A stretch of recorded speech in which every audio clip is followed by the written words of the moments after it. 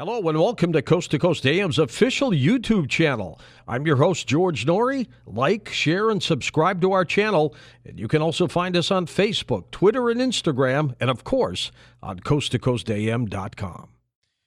Mount Shasta, is it a porthole to a hollow earth? What's going on there? In a moment, Stephen Sindoni joins us. We're going to talk with him about this on Coast to Coast AM. And if you're into the supernatural, you're going to enjoy this hour. Stephen Sindoni grew up on the streets of New York City and was surrounded by people of many backgrounds, ethnicities. This aroused some curiosity about the human condition and a need to understand, hey, what makes people choose the paths that they go down? Such is the case when he came across the legend of J.C. Brown. We'll talk about that, the man who claimed to have discovered a lost city in Shasta Mountain and hidden treasure and remnants of a legendary society. Here's Stephen on Coast to Coast. What an exciting story, Stephen. How are you? Very good, George. It's been a long time since we've spoken. Yes. It's a pleasure to be on with you again. You were with me about 4 years ago, I think. That is correct. I was with you on April 18, 2008, to be correct. Well, good to have you back. For a lot of people who are brand new to this show, Stephen, tell us a little bit about the legend of J.C. Brown. Okay, the legend of J.C. Brown it's a baffling story about a man who shows up in Stockton, California in 1934 at the age of about 67, and he goes into the office of the editor of the Stockton Record newspaper, and he spins a tale about a lost treasure that he said he had found 30 years earlier while employed with the Lord Cowdray Mining Company of England, approximately 1903 and 1904. And the editor of the paper gets him in touch with John Root, who becomes the organizer of a group. They also get the curator of a museum, Harry Noyes Pratt, of the Hagen Museum in Stockton. And for 6 weeks, they hold meetings twice a day. And J.C. Brown claims that while prospecting, he had come across an unusual rock basalt formation, and upon his second trip up to the Cascade Mountain Range, he dug it out, and whereupon, after going into this tunnel that he found, 3 miles into it, there was mined ore and gold there that he saw from a prehistoric type of a race, and as they went further, 8 miles further into this mine-type shaft, he came across a city, as he called it, where he found skeletons 6.5 to 10 feet tall. He found mummified remains of a king and queen, he believed, from Lemuria, and he found hieroglyphics that showed an ancient culture. And what he wanted was these 80 people that had assembled in 1934 to accompany him up to Mount Shasta at his expense. And what he said, there was 2 caves that he found, other than the one he was talking about, and that in the 2 caves that he would give the collections of what was found there to the 80 people that went up on the expedition, but the other cave where the mummified king and queen remains were, he wanted to keep intact for the museums. So on the morning of May of 1934, when the 80 people were supposed to leave from Stockton, California with J.C. Brown, he mysteriously disappeared. Oh, really? So you started your own investigation into this. Did you find anything a little different than the myth? Oh, absolutely, I did. When I first read it, I read it in Emily A. Frank book, Mount Shasta, California's Mystic Mountain. There's only 3 pages in there, but I said I'm going to spend a couple weeks at the New York Public Library at the time, and just to see if I could research this to find out what I could, because I was looking for a screenplay to write. And so I spent a couple of weeks. The first thing I did is I said, well, was there a Lord Cowdray? You know, because in the legend is the Lord Cowdray Mining Company. So right. As funny as it sounds, I just Googled Lord Cowdray Mining Company. All of a sudden, bullseye, I found out that there was a Lord Cowdray Mining Company. It pops up, huh?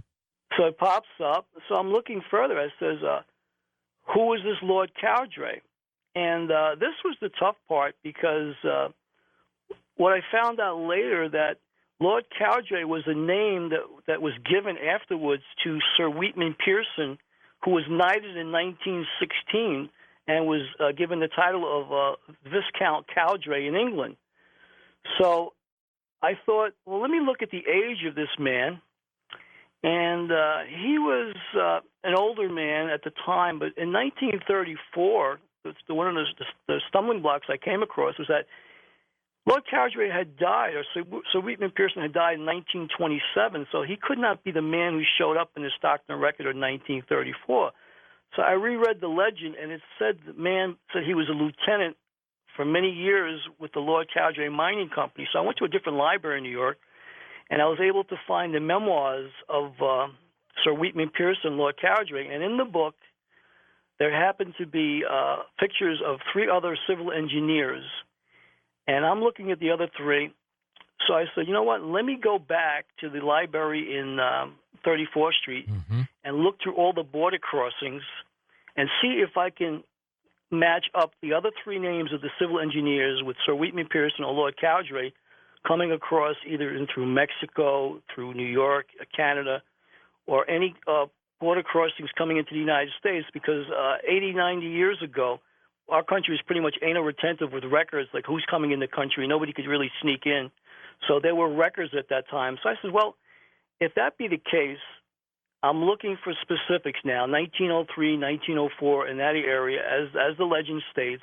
And now that I know that Lord Cowdery was really Sir Wheatman Pearson, let me look at him and other men who are in this civil engineer's memoir for Sir Wheatman Pearson. So I did, and lo and behold, one of the men's name in the photo that I had was John Benjamin Body, of the 3 men that were in there in Sir Wheatman Pearson's memoirs.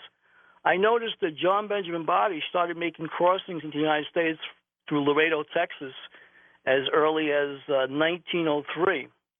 And then I noticed that coming through, he had come in with Lord Cowdery or Sir Wheatman Pearson in 1904 with other men that were engineers of the Lord Cowdery Mining Company. So upon further inspection, I noticed that there was about 3 or 4 instances where Lord Cowdery, Sir Wheatman Pearson himself, came in with J.B. Body, but J.B. Body had come in through Mexico possibly up to 18 times in a 15-year period. But what was interesting, George, was that in the 3rd or the 4th time John Benjamin Body was coming through, on the manifest records, when asked if he had ever been in the United States, he lied and said no.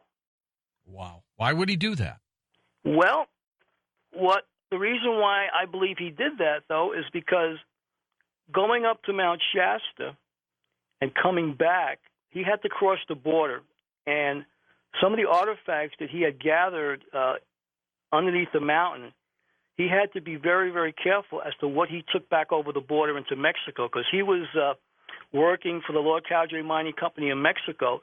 And here was a man who was building the Tijuana-Pec Railroad, which connected the Pacific side of Mexico to the Gulf. And what they did was, when the goods from China would come to the United States, they would come through to Mexico, come across on that Tijuana-Pec Railroad, and they beat the United States to the Panama Canal by 12 years.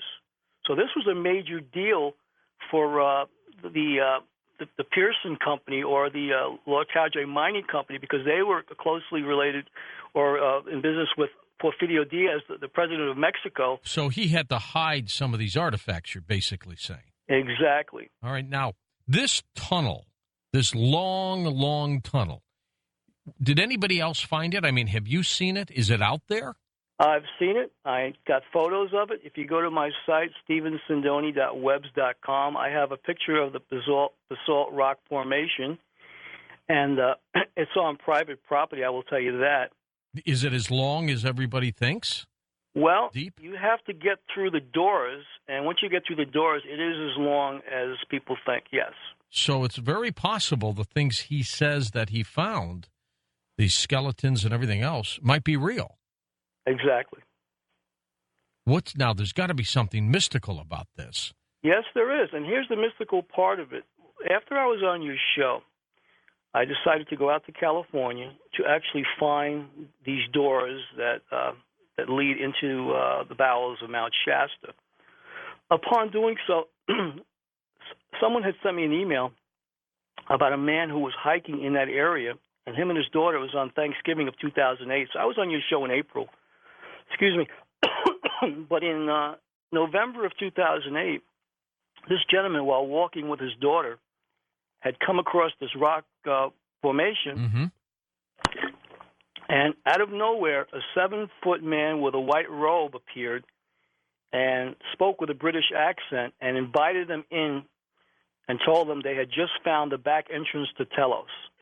Which was the back entrance of the front entrance of this tunnel, right? Yes. Okay. So way on the other side. This man and his daughter had the choice of going in or not going in. Well, this tall figure, probably ominous figure, scared the bejesus out of both of them, so they declined. That's probably smart.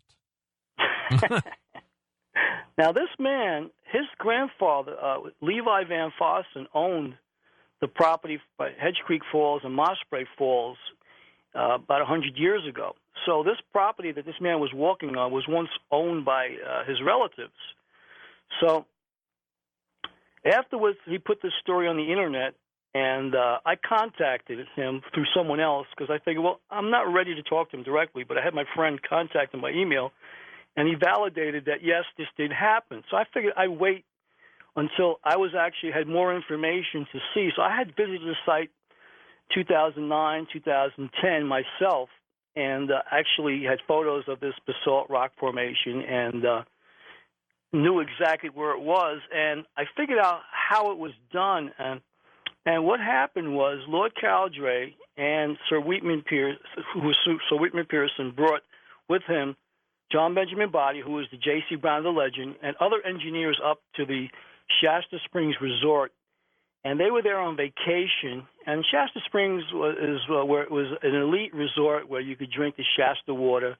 It was bubbling spring water that they had on the property, which came from the mountain itself. So the lava tubes go from the mountain onto this property. Mm-hmm. So this was an elite property. They would get off the train in Dunsmuir, take a tram up to the property, and they would spend their vacation there hobnobbing with the rich and famous. These were all very rich, prominent men. So while they were on this property, they came across this unusual basalt rock formation, and being all civil engineers, decided to dig it out.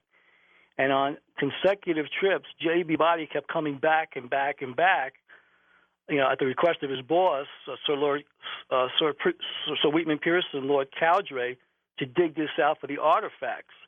But John Benjamin Body waited until after Sir Wheatman Pearson died. Okay, hold on for a second, Stephen. We're going to take this quick break. We're going to come back in just a moment on Coast to Coast AM. Stephen's website is hooked up at coasttocoastam.com.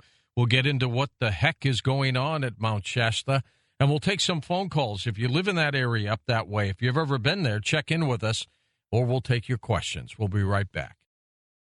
Okay, you Coast Insiders, my colleague John B. Wells, who hosts the Saturday night Coast to Coast AM and then fills in for me, he will be participating in our chat tomorrow for you Insiders. Starts at 8 p.m. Pacific time. If you would like to be a Coast Insider, it's very easy to do. You just go to coasttocoastam.com. It's about 15 cents a day now, and just fill out the information and become a Coast Insider or get it as a gift now for the holidays. And we'll be back in a moment with Stephen Sindoni. We'll take your calls and find out what the heck is going on at Mount Shasta when we come right back. And welcome back to Coast. I'm George Norry. We'll take your calls in just a second. Stephen Sindoni with us as we talk about Mount Shasta. Stephen, this area, is something going on? Are people disappearing in the hole? What's happening there? Well, there's a number of things that are happening in Mount Shasta. It depends on who you speak to, who you ask. For example, you've got a lot of UFO phenomena that are happening there around the mountain. You've got stories of beings from inside the mountain inviting people in. You've got a lot of people that are channeling different ascended masters in the area. And then you've got the military presence around the mountain, who has an underground base on the backside of the mountain. So you got quite a bit of things going on around Shasta. Is it something that could be dangerous for people?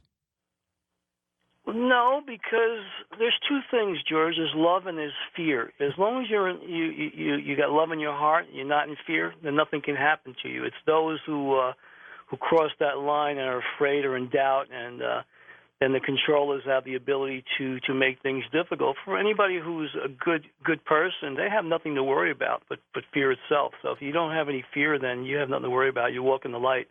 Stephen, the people who rejected the invite from the 7-foot robed person, what might have happened? It's always conjecture, but what might have happened?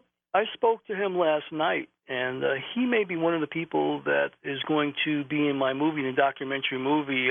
So we're trying to work out when we can meet. But he spoke with me in detail last night, about 40 minutes, and he is under the impression that California is Lemurian continent, and it's the eastern portion of Mu. And from my research and what I've learned and what I've seen while I was up there, I tend to agree with him as well as the man of the legend, John Benjamin Body, or J.C. Brown, that this is an important link. This race is an important link for ancient American history. Had they gone into that tunnel, would they have come out? I think they would have. Okay. Well, John Benjamin Body, or J.C. Brown, went in on my border crossings. He went up to that area about 13 times, and he lived up until 1940. And the only problem he had was he had told the men in Stockton in 1934 that on one of his expeditions up to the Cascade Mountain Range, he was kidnapped and just barely got away with his life. And what I came to learn was he was friends with one of the Harrimans, and the Harrimans are one of the wealthiest political families Harrimans for the last 100 years. Yeah, and they did not want the story to get out. So John Benjamin made the mistake of telling the Harrimans, and he put himself in jeopardy as a result of it. Who kidnapped him, or tried to? The Pinkertons, I believe. The security company? Before the CIA, there was the Pinkertons, and they were the secret, they were a group of the government that, was sent out to squelch different things, and I believe it was the Pinkertons that scared him off. The tunnel, is it natural or is it man-made? The tunnel is a man-made tunnel in the inside. The outside, it's a rock basalt foundation, but the inside of the tunnel has actually been carved out. Okay, let's go and take some calls. Let's go to Medford, Oregon. Jim, you're with us on Coast to Coast. Hey, Jim. Yeah, I'm Shasta Indian myself. Okay. I belong to the Shasta Nation here. And I've been up on Mount Shasta several times. I just want to say that it's our tradition that we don't go above the snow line on the mountain. It's our creation. Why not? Like our Creator created us from up on the mountain and wake his seat. And what do you think's going on up there, Jim? It's something that we kind of keep under our hats because it's sacred. Well, lift up the hat and tell us what's going on. Come on, you called. Yeah, it's just that in many cases we try to keep people from going into it because it's the creation. Are you trying to keep them from going into it because it could be dangerous for them, or because it's sacred? It's sacred. All right. Jim, go ahead, Stephen. I'd like to interject, Jim. Jim, have you ever been at Northgate on the north part of the mountain where the Shasta Indians have their own? They've got their sacred site there on the Northgate side of the mountain, and it's about I'd say 5,000 feet elevation where that is. Have you ever been there? I've been through there, yes. Okay, so you're aware of that, okay? Because that's the highest level that I see remnants of your people in Mount Shasta. As we talk about the hollow earth, is it hollow ground, basically, hollowed ground? Is it spiritual, Stephen? Yes, it is. Diane Robbins, who is one of the channelers of Adama from Telos, who was a friend of mine when I was up there in 2008 or 9 when I went up to actually look for the mountain. And her and I became friends, and she's got a number of different books about it. But basically, there is a civilization that lives underneath that mountain in a crystalline type of a city that have been giving her information, and other people as well have information about these Telosians. And through the years, there's been stories of them coming into town with gold nuggets to buy things, and then next thing, and they were wearing hippie type garments, and then all of a sudden they mysteriously disappear. But they've been seen throughout the years, so this has been documented evidence of a civilized race on this mountain. Let's go to Jabari, calling from California, first-time caller. Hello, Jabari. Hi. It's just an amazing show tonight. Thank you so much. I've been to Mount Shasta. I make pilgrimages there regularly. I was a guy who was raised to only believe what was in the Bible, but I just saw so many things that particular holy book couldn't explain. And George, and I was actually in the jungles of Peru. Even though I lived near Mount Shasta, I was in the jungles of Peru when I found out how holy it was. This French woman I met there said, "You've got to go. You've got to drink the water." And I've been, people see UFOs there. They have angelic contacts. Every dream I have there, every night I'm in the area, is a vision. I tell you, it's just a center of love and synchronicity. And it's not just Mount Shasta, George. It's the neighboring mountains as well. It's that area. You can feel the energy there, can't you? Well, speaking of the eclectic things that happen there, Hedge Creek Falls, I'm going to throw that out there. There's a waterfalls there, and people come from India, China, all different Buddhist religions come out there to get married underneath this waterfalls. It's one of the most oldest waterfalls in the world. And next to it, right next to it, to the left of it, I've taken photos of petroglyphs there that show Lemurian carvings there that are hiding in plain sight right there in Hedge Creek Falls. I've also seen UFOs in Mount Shasta hovering over the city. I remember the date was 9909, and a cloud opened up, a lenticular cloud. I saw a fleet of ships that had left the mountain, and they just traveled east, and they beamed a light down at me and my friend to let us know, I want you to make you aware of us, because I had just left the mountain at about 10 o'clock at night and went down into town, hoping I would see something that night because it was 999, all the numerical significance of it.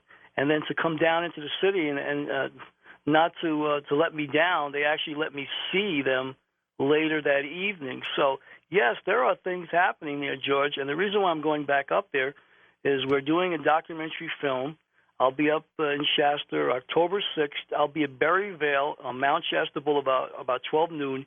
Anybody who wants to go on an expedition or be part of our film crew, we need cameramen, grippers, and other people to work on our crew. They can sign retainers with us. We have a deferred payment, but I expect to have this movie made by late November, get it out in Hollywood, because I'm about to reveal some other things that I've learned while I was up there. There are other caves that have gone unexplored. There's a story that was by Nola Van Valer, and she claimed for 10 years that she went up on a certain part of the mountain, which I'm not going to mention where it was, and there were two caves there, but she met Philos the Tibetan and Jesus and other ascended masters on these two caves. And I have the last map of this, where these caves are, and it is my hope that because I've been doing my spiritual work, that when I go up there later this month, that I will be able to meet these individuals because I am ready for the contact. And I want to share this with the people of the world, because we are a spiritual being living in a material existence. And it is time for people to take off the blinders to realize that all the biblical text that we've been taught is a lie. It's half-truths.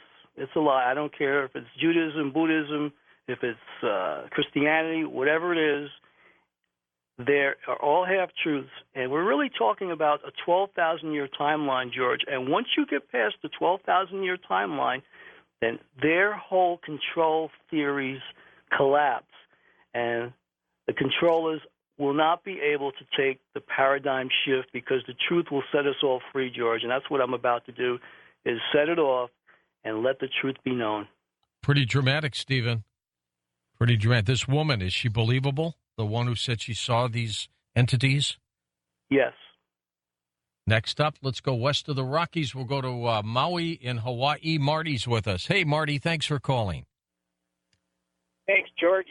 I love your topic tonight. My wife and I, who are still married and living here on Maui now for 30 years, when we went to college, we went up to Humboldt State. We lived right on I bought 5 acres right on a point on the coast where the San Andreas Fault re-enters the land area, comes in from the ocean. In fact, we lived in Well Gulch, and from the mouth of that gulch, you can see how the thin ridge line was sheared off from the inland portion. It's a perfect match if you just laid it together, how the San Andreas Fault just sheared this massive gorge 2,000 to 3,000 feet deep and 15 miles long. And but we would drive over. To go over to Shasta, we had to go over Paradise Ridge, which is a long ways away. I mean, I don't even know. It's got to be minimum 75 to 80 miles, airline miles, to Mount Shasta. But you could see Mount Shasta from Paradise Ridge right on the coast. And it was so gorgeous. But we would go over there for, like, when we'd have a couple days off from school and drive up as high on the mountain as we could get till we hit snow. It was interesting that your Indian guest said that they wouldn't go past the snow line. Neither did I, and it's a living, breathing mount. I mean, the thing rumbles. And, Mount Lassen, you can feel the thing and you can hear it. I mean, it's a living entity. And, Mount Lassen, which is adjacent to Mount Shasta, blew up not that long ago. I believe it was in the teens of last century. And the devastation from that eruption is still evident clearly to this day. And I think Mount Shasta, it is not a dormant volcano. It is fully active, and you can feel it just by driving up there. Yeah, you could probably feel little earthquakes, too, I bet. Oh, yeah, no, I used to spend I'd have to leave after a couple nights. It was just a very intense place, and I was at that time away from my Christianity and was very much interested in dabbling in. Would you ever go back there, Marty? Oh, yeah, sure. Yeah, I have friends that live in McLeod, and I drink. The water I drink, and I swear to my wife, and she had done pulled it on me if I could do a blind taste test. I drink only water from Mount Shasta. Really? At this still? Yeah, you can buy it in the stores. Yeah, and it's in bottled water. And I drink the bottled water from Mount Shasta. I love it, and I can taste the difference in it. And my wife can't believe it that I can pass a blind taste test on bottled water. And how do you feel? Does it have any medicinal healing properties? Well, yeah, I feel that it refreshes me. But any water when you live on Maui, yeah, it's almost 90, and the humidity is almost 90. Water is really refreshing, but I love my Shasta water. I drink it, prefer it wherever I get it. I'll go out of my way to get it. But it is a very special place, and it is the most beautiful mountains, and the colors that it displays from a long distance from what I was saying on Paradise Ridge all the way over on the Humboldt coast. You could look over and pick out Mount Shasta, the very summit of it. And the colors at sunset time around it are just gorgeous. I mean, they're as gorgeous as any tropical sunset, which we have here in abundance. Oh, yeah, it is. We've got some pictures up there at coasttocoastam.com, and it is quite the sight. Still getting a lot of UFO reports out there, Stephen? I'm getting quite a few from people, and that's why I'm going out there to make that part of my documentary, that aspect of it, because people are seeing them. And I'm about now ready to go public with my stories, what I've seen, and what other people that I know, personal friends of mine, who I can look them in the eyes, and I can read body language. I can tell if someone's snowing me or not. I've been around the mountains there a number of years, and people that claim to channel this one or profess this or that, and I'm a pretty good judge of character. Growing up in the city of New York, where you have a lot of charlatans, it's easy to figure out, fact from fiction. And you can tell who's genuine or not. And the nice thing about this particular trip, I will be going out with certain people, and we will go out and we will research certain things, and we're going to see for ourselves. Vendi Vidi Vici. We came, we saw, and I'm going to conquer. And, I need to change the existing paradigm in a New York minute, so to speak, because I don't like what's happening, the suppression of the truth. And I have hundreds of movies that I put out on many, many, many topics, and I find it appalling, and I find it shameful that people do not want to think. And they're afraid to think of what they might discover. So I'm about to help lower the veil with the help of many others in Shasta. Sounds like you're going to blow the lid off something, Stephen. Well, I would like for people to know the truth. I mean, anybody who's followed any religious persuasion, any belief system, belief, is it a lie? Belie? I don't know. We'll find out. I want to be able to pick things apart, dissect it in a way intelligently, and explain it to share with people. It's not how you perceive it. Perception is in the eyes of the spin doctor. Let's get the spin doctor out of it, and let's fully examine every angle of it as you would a magician's trick. Stephen, do come back safely when you go out there, would you?